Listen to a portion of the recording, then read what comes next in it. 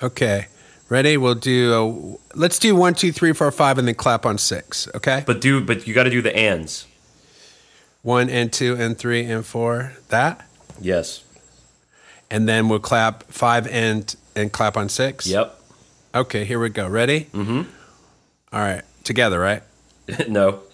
All right. Here we go. Okay. 1 and 2 and 3 and 4 and 5 and. Oh, I forgot to clap. God damn it! Really? Hey, everybody. Welcome to I'm Okay, You're Okay. I'm Not Okay. You're Not Okay. With me, Bob Schneider, and your other host, Clint Wells. You're welcome. All right. Well, welcome to another wonderful, exciting episode of I'm Okay, You're Okay. I'm Not Okay. You're Not Okay. Yeah, we're a day late because it was my birthday yesterday, so I appreciate everyone being patient. But we are here to give you all the I'm okay, you're okay, I'm not okay, you're not okay sauce that you've come to expect during your week. I thought it was your birthday today. Yesterday is my birthday. Yeah. Happy birthday. Thank you. It was a lovely day of not doing very much, which is kind of an ideal birthday for me these days. Did you get anything for your birthday? No. Well, my mom gave me an Amazon gift card. My wife's getting me a Walkman, a Sony Walkman, and a Tales from the Crypt comic book collection. Like the original Walkman that plays cassettes? Yeah, I've been collecting cassettes and just kind of getting back into. I think I've been really depressed, and so I've been buying a lot of things that I did when I was a kid. I bought like the complete seasons of Ren and Stimpy and Beavis and Butthead and Aeon Flux. I've been collecting cassette tapes. I'm buying all my favorite 90s records on vinyl, and now I'm getting a Walkman. So when I go to the gym, I'm just going to take one cassette tape, and I'm just going to have that one record. And I don't know. It makes me happy. What can I say? What'd you buy on cassette? Oh, dude, I've got probably 60 or 70 cassettes now because they're still so cheap. So anytime I go to a record store, there's always a cassette bin. I mean, the most recent purchases I got were Achtung Baby, Edie Brickell, Ace of Base, The Sign. But I've got a bunch of cool, I've got Disintegration by The Cure and all of Metallica stuff, some Pearl Jam, some good records too. Springsteen, a lot of Springsteen. And have you listened to any of them? Yeah. I've got a tape deck in my studio. Oh, you do? And what does it sound like? Well, some of them, do you remember how tapes used to get super warped, like warbly and fucked up? Some of them sound pretty fucked up. All of the tapes that I have, because I used to only record on 4-track and 8-track cassette recorders. Every time I've put in I haven't put one in probably 10 years, but 10 years ago when I put it in, they were all fucked. Yeah. Well, they sit in your hot studio, right? It's like a bunch of Joe Rockhead tapes in your studio, aren't there? Dude, I have a box of 10 years worth of live shows from the Scabs and from Lonely Land that were all recorded to cassette. But they're all, I don't know if any of them even play. And if they do, I mean, they're not good. They're all like. Yeah. How are you recording them? Straight from the soundboard? I was recording them through my butthole. Oh, yeah. That's why they sound like. I should have probably not put the mic in my butt. Well, I was going to say they've made quite a few technological advances in butthole recording since then. So maybe you can sort of cross-analyze and cross-fade and cross-reference buttholes from your past to your present butthole. Hold on a moment. Zip. Speaking of your butthole, we got an email here that I was telling you before we started rolling. I really think you're going to like, Bob. Let's hear it. Jed Moffat writes, and by the way, bobandclint@gmail.com. We read every single email we get, and here it goes. Jed writes, "Hi, Bob and Clint. I should probably write this on Bob's Patreon, but I like it when you two guys talk shit out. I wanted to ask Bob about the subject of recognition. He says it comes up frequently in his comments, and understandably so. It came up again last week in the back and forth about Ryan Adams, which this must have been a few weeks ago. I can't remember. He says, first of all, I like Ryan Adams' music okay. He's written some pretty interesting songs. I've seen him perform, irrespective of whether or not he's an asshole. Ryan Adams cannot in the least compare with Bob as either a songwriter or a performer. He says, which begs the question, whence the recognition difference? I don't know what that means. Let's see what he goes on to say. He says, Bob, I am a songwriter and I work on it pretty much every day. I take a lot of inspiration from your work, and I have no particular interest in flattering you. Well, too late, Jed. He says, but you're quite clearly one of the best songwriters alive.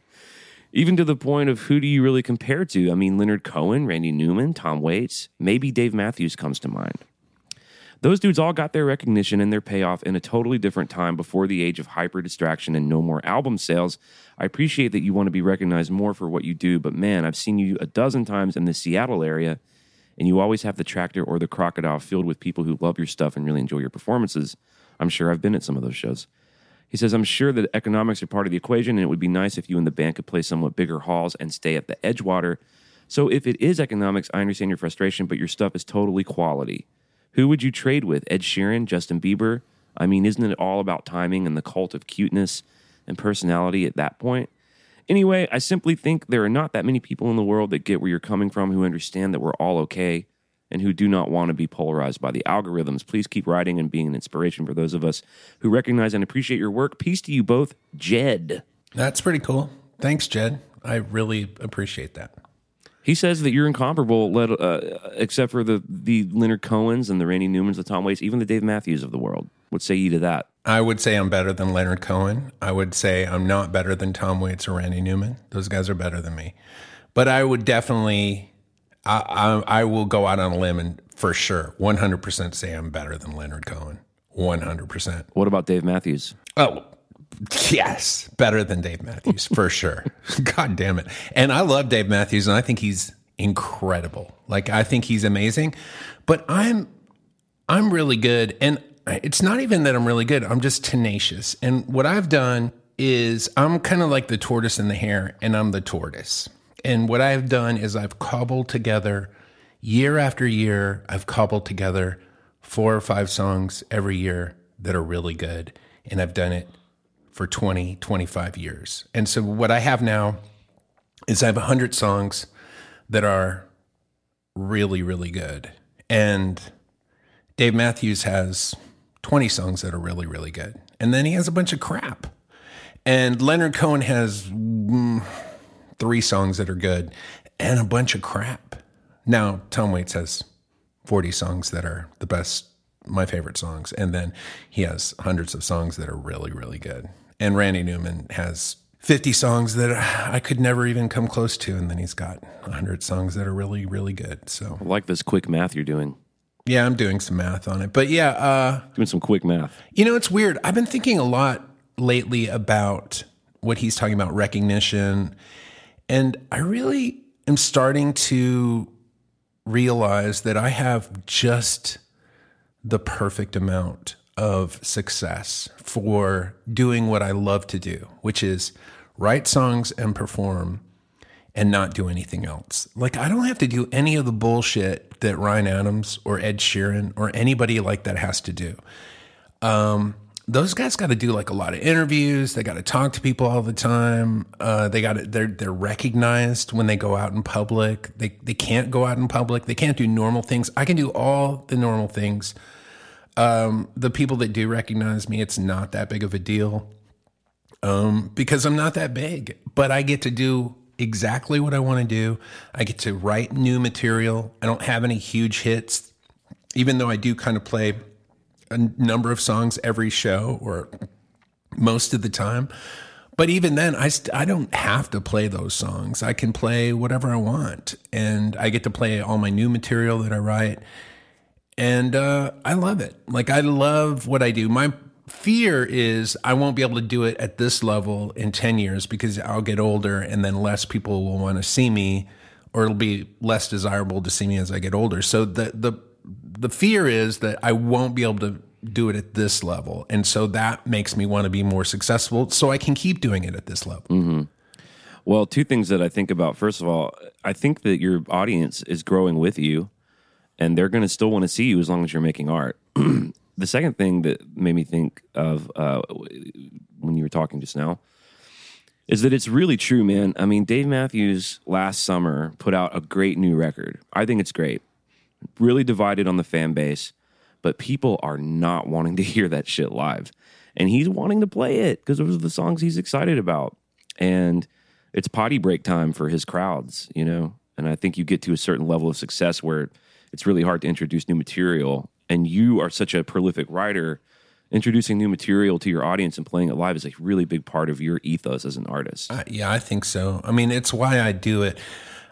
I've always said I never wanted to be in a cover band, even a Bob Schneider cover band. Like, I just don't want to do it. What gets me off is writing a new song and then playing it for people.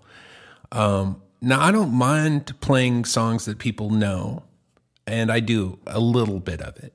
I do, 30% of my show, 40% maybe, is songs that people know. But the other is new stuff that maybe you haven't heard, or maybe you've heard once, or maybe if you're part of my Patreon, you got the demo, so you've heard it, or maybe if you watch the Saxon shows, you're familiar with it. Like, my hardcore fans at this point now, they can kind of have access to everything. So it used to be I would show up and I'd play like half the set. They'd be like, I've never heard those songs. But now, I mean, the way it's set up now, you can get a hold of all that stuff if you are part of my Patreon or listen to the Song Club or watch the Monday nights. I remember for years in the Song Game, before you had the podcast and everything, it's just all these songs would come out every week, and you might play them at the Saxon maybe, but for the most part, they'd get played a few times a month, and then they kind of go into the list. And it used to amaze me how good some of those songs were that no one would ever hear. And then, of course, all the songs I've submitted, whatever was good about them, I mean, no one ever heard them. I don't even know how to play them. It's an interesting thing. Yeah, it is weird. Like, when you've written, I've written over 2,000 songs now. So it is weird when you've written that many songs. There's this thing that happens where you write a song and you're like, okay, well, I'm going to play it Monday night. I might play it the next Monday, but then I'm probably not going to play this song anymore, just because it's just not as good as 400 songs that I've written. You know what I mean? Or 500 songs that I've written. So it is weird to keep writing when you've written a lot of songs. But yeah, I think it's important. And you can tell when people stop writing, or you can tell when people don't need to be good to be okay in their songwriting. It just stops being... it just stops being good. Like, I still feel like I have something to prove. Like, I want the world to adore me as a songwriter, and they don't at all. Like, 99.9999999% of the world, and you could probably add some more nines, don't care. Well, and you're saying that when you finally are recognized and adored by the world as a songwriter, you lose an edge that you had when you were seeking it and fighting for it. I think that happens in all fields, yes. Yeah. When you have something to prove, when you're the underdog, you're coming at it with an energy that you lose if everybody says, oh, you're so great, then what do you have to prove it? Nothing. There's a really interesting interview with Billy Corgan, a Joe Rogan interview, where he's talking about when he got the call that Melancholy had gone number one. And it was the first Smashing Pumpkins number one, even though they'd been pretty successful, come up through clubs and theaters and arenas.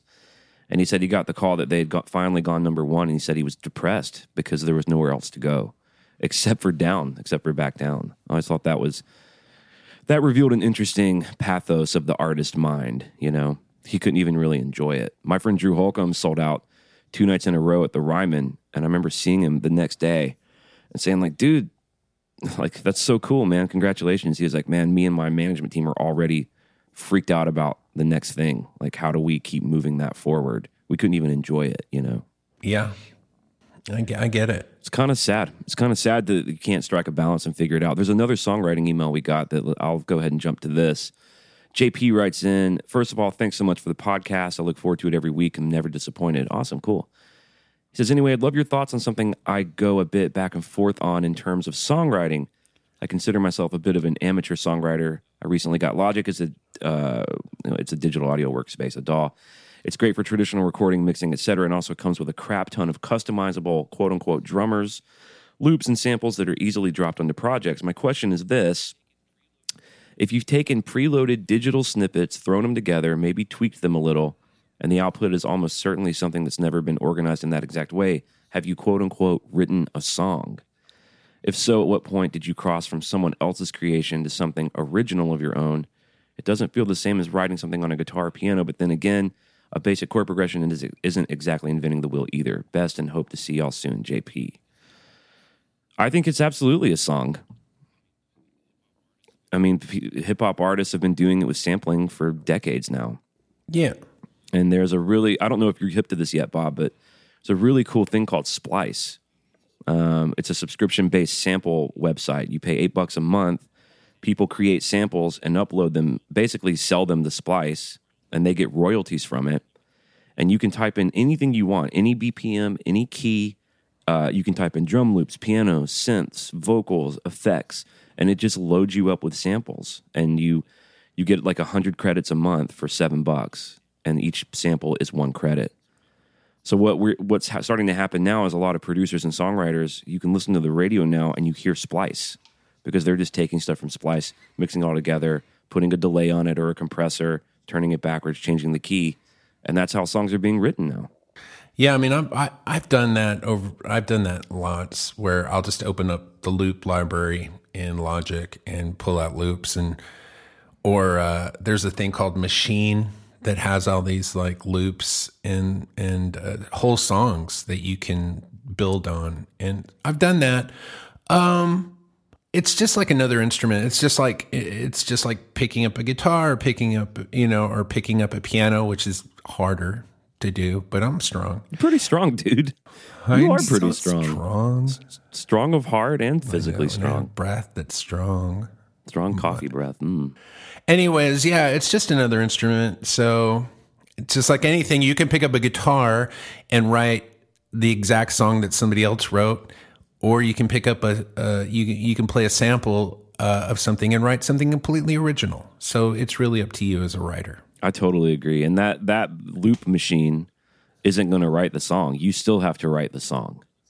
And it's a great starting point, too. Like, a lot of times when I get stuck, I'll pull up some weird loops or weird sounds, and it's a good jumping off point. I know that you do that, too. I can hear it in some of your music. You know, you can hear that a loop sounded really inspiring, and you base a whole song around it that might not have happened if you hadn't have plugged that loop into Logic or whatever. Yeah, I mean, there's no foolproof trick to writing. You just write, and then it's like, I really think of it as like fishing. Like, you just put your bait in the water, and then you see what you catch. And sometimes it's a good sized fish, and sometimes it's a small fish. I know I speak for our entire audience when I say, God, we love your fish analogies. When you can take life, a sliver of life, and compare it to the plight of fishing, that's the real sauce. Well, that's why people listen to the show. Like, is he going to mention that fishing analogy again? Because he's already done it 4 times. It's they're keeping track, and then when they hear it, it's like a drinking game, but they cut themselves. They're cutter, yeah, right. Our maritime podcast is largely for cutters out there, for sure. What are some things that you like, man? What have you been seeing that's cool? Listening to? Dude, I just got turned on to Mindhunter. So my wife watched it the first season, and I watched a little bit of it, and I'm like, fuck this show. Because they were just interviewing like some serial killer. I'm like, I don't want that in my brain. But like everything, she was watching this newest season, and it was just on, and I was kind of, puttering around the house. And then sure enough, after like 3 or 4 minutes, I'm like, let me check this out. And I sat down, and then I was in, and now we've just watched the whole second season, or whatever season just finished. Yeah, season 2 just finished. The first one with Ed Kemper is really good. I'm going to go watch it. Now that I've seen the second season, I'll go back and watch the first season. It's really good. Yeah, we loved Mindhunter. The Deuce season. Can I tell you what I don't like about it? Sure. And it's every TV series has this, where the main guys are great. So the main guys in Mindhunter are really good. Mm-hmm. But then they always have these fucking other characters that are such shitty actors. And it's always, for some reason, the main character's wife always sucks. And the chick that they have that plays the older guy's wife is so... with the weird kid. With the weird hair and the glasses. Yeah. Like, she's so shitty. And they do jump the shark occasionally on that show, where they're like, they just do this shit where they're like, well, we found the guy, and then the guy comes along and goes, well, we can't prove it, so we got to let him go. I'm like, no, you don't. Like, if you've been working on this case for fucking years and years, and you finally have a sliver of a hope that it's this guy, nobody's coming up and going, well, we got to let him go. They're all like, hold on to this motherfucker. Like, so they do, but they have to do it so they create tension, you know, because it's a fucking TV show. No. This is all based on true stories. They have to let him go because they don't have enough legal evidence to hold him. And if they do something illegal, they could blow the whole case that they have been working on for years. They have to play everything by the book, or this guy may actually get off. Okay. Well, whatever. It seemed like bullshit while I was watching it. It surprises me that you're one of these people that watches entertainment and picks it apart like that. Like, just accept what it is and have fun. Just get on the ride. That would never happen. No. Almost everything you see would never happen. That's all I want to do is get on the ride. And what's happening is I'm enjoying the ride. And then this character comes in and pushes me off the ride. And now I'm on the ground. And I'm like, hey, motherfucking character, get the fuck off my TV so I can enjoy the ride. So every time that fucking wife shows up with that hair, she pushes me off the ride. And I'm like, can we kill her? How about having the lead son be a serial killer? No, don't do that. It's awesome. It's horrible. No, it's stupid. He's not a serial killer. He didn't kill the kid. By the way, spoiler alerts for Mindhunter season 2. He didn't kill the kid. He was with older kids who killed him, and he's the one who put him on the cross. Guess how many times I've been involved in a killing in my life? 0 times. You know why? Because I'm not a serial killer. Well, the story's not about you. It's not Mindhunter with Bob Schneider and his childhood. I'm just saying, dude, nobody just watches some toddler get killed. People don't do that. Unless they're serial killers. People don't do almost everything that happens in shows and movies. That's true, but sometimes it's... Do people do anything that happens in the movie Blade Runner? Does anything in the movie Blade Runner, has it ever happened to any human being? Yeah, well, that's a documentary. Hey, did you see Brightburn? Brightburn. It's the superhero movie. Is Will Smith in it? No, it just came out last year. It's got it's the chick from Pitch Perfect who's one of the judges produced it, and she's also man, you love those Pitch Perfect movies. Good God, dude, I love them. But I can't think of the chick's name. But anyway, the idea is it's like the Superman story, and then when the kid at a certain point finds out he's from another planet, he just turns into a fucking... Wait a minute. No kids are from other planets. That would never happen. I wasn't from another planet. Anyways, it's pretty good, but it's exactly like The Boys. Have you seen The Boys? No. Oh, dude, you got to watch that. That's pretty good. It's kind of the same movie. It's kind of weird. I was just wondering, like, I wonder who came up with this idea first, because there's... like the same scenes are in both the series and the movie. The Boys? The Boys. Yeah, The Boys is actually better than Brightburn. But Brightburn's good. It got fucking shitty reviews, too. I don't really like superhero shit. Well, this is some dark shit, dude. Anyways, the idea that, like, you have a superhero that can't be destroyed and he doesn't give a fuck is pretty awesome. Like, it can be, like, that can be really... truly terrifying. Right. What do you feel about the new Joker trailer? It's okay. I don't think that character is as interesting as the world seems to think. So, it's a dark take on it. It's more of like a psychological thriller. He's a troubled guy. Joaquin Phoenix is a wonderful actor. But the source material for me is just so fucking old. How many movies are going to make about him in Spider-Man? Just a million.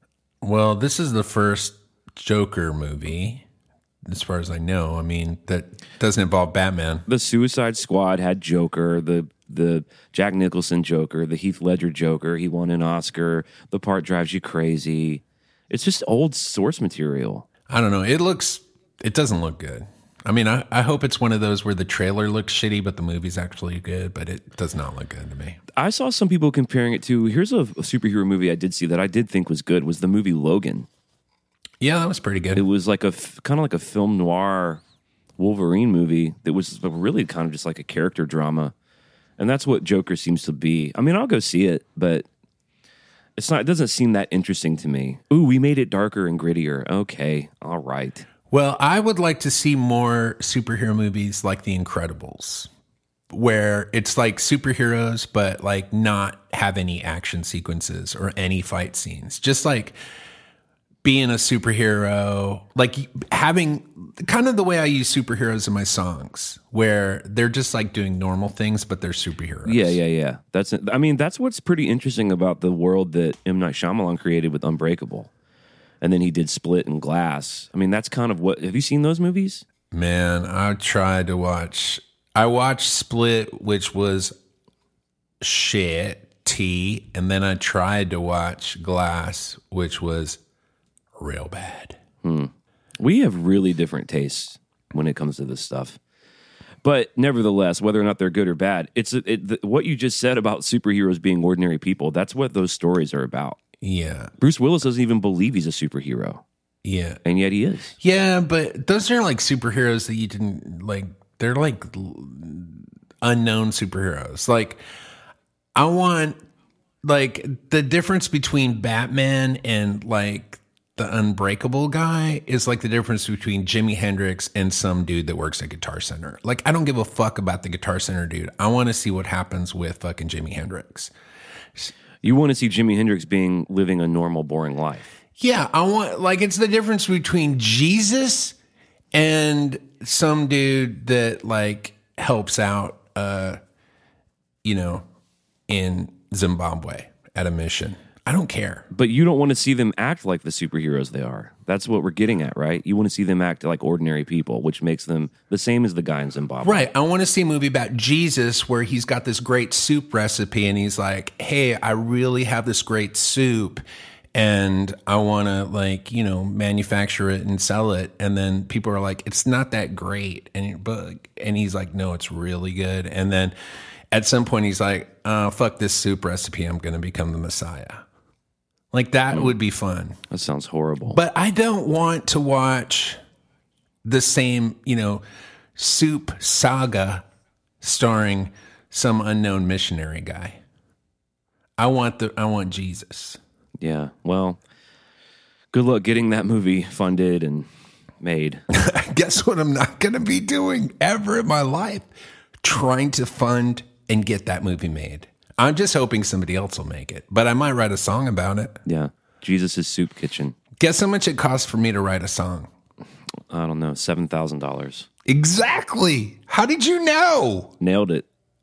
Good God. Keen sense of intuition. It cost me exactly $7,000 to write a song every time. Which is quite a bit cheaper than a movie, a production cost of a film. So much cheaper. Well, do we want to try to cram another email in here at the witching hour? Or should we just say goodbye to the people? We have to say goodbye to the people because we are out of time once again. It happened so fast. So if you need some more podcasts, check out Clint Wells's podcast, Metal Up Your Podcast, about all things Metallica. Check out my Song Club podcast as well. And check out past episodes of I'm Okay, You're Okay. Give us a rating, 5 stars.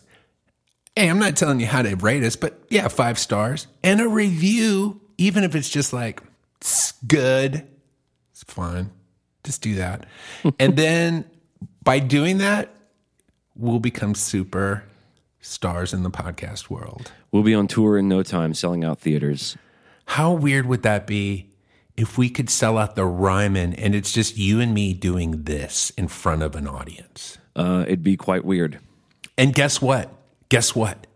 That's the world we live in. Let me just leave you with one thing to blow open your whole face. So recently, Microsoft launched an app that it's like Twitch. Do you know what Twitch is? No. So Twitch is like Instagram, but it's all video games. It's where people can upload themselves playing video games and then share it with other people who are also doing that. Wow. Sounds It's riveting. huge. It's huge amongst teenage boys. Right. So Microsoft just launched their own version of that app, and they paid this guy Ninja, who's one of the top video game players. He's a guy that plays video games and posts them to YouTube and Instagram.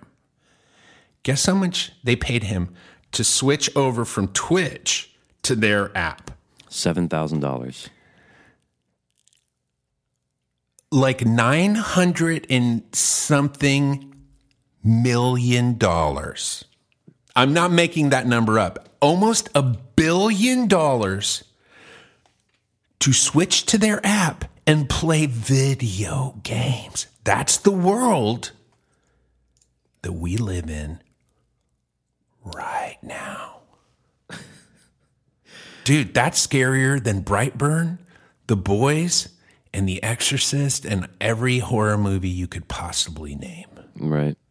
How crazy is that? It's crazy. All right.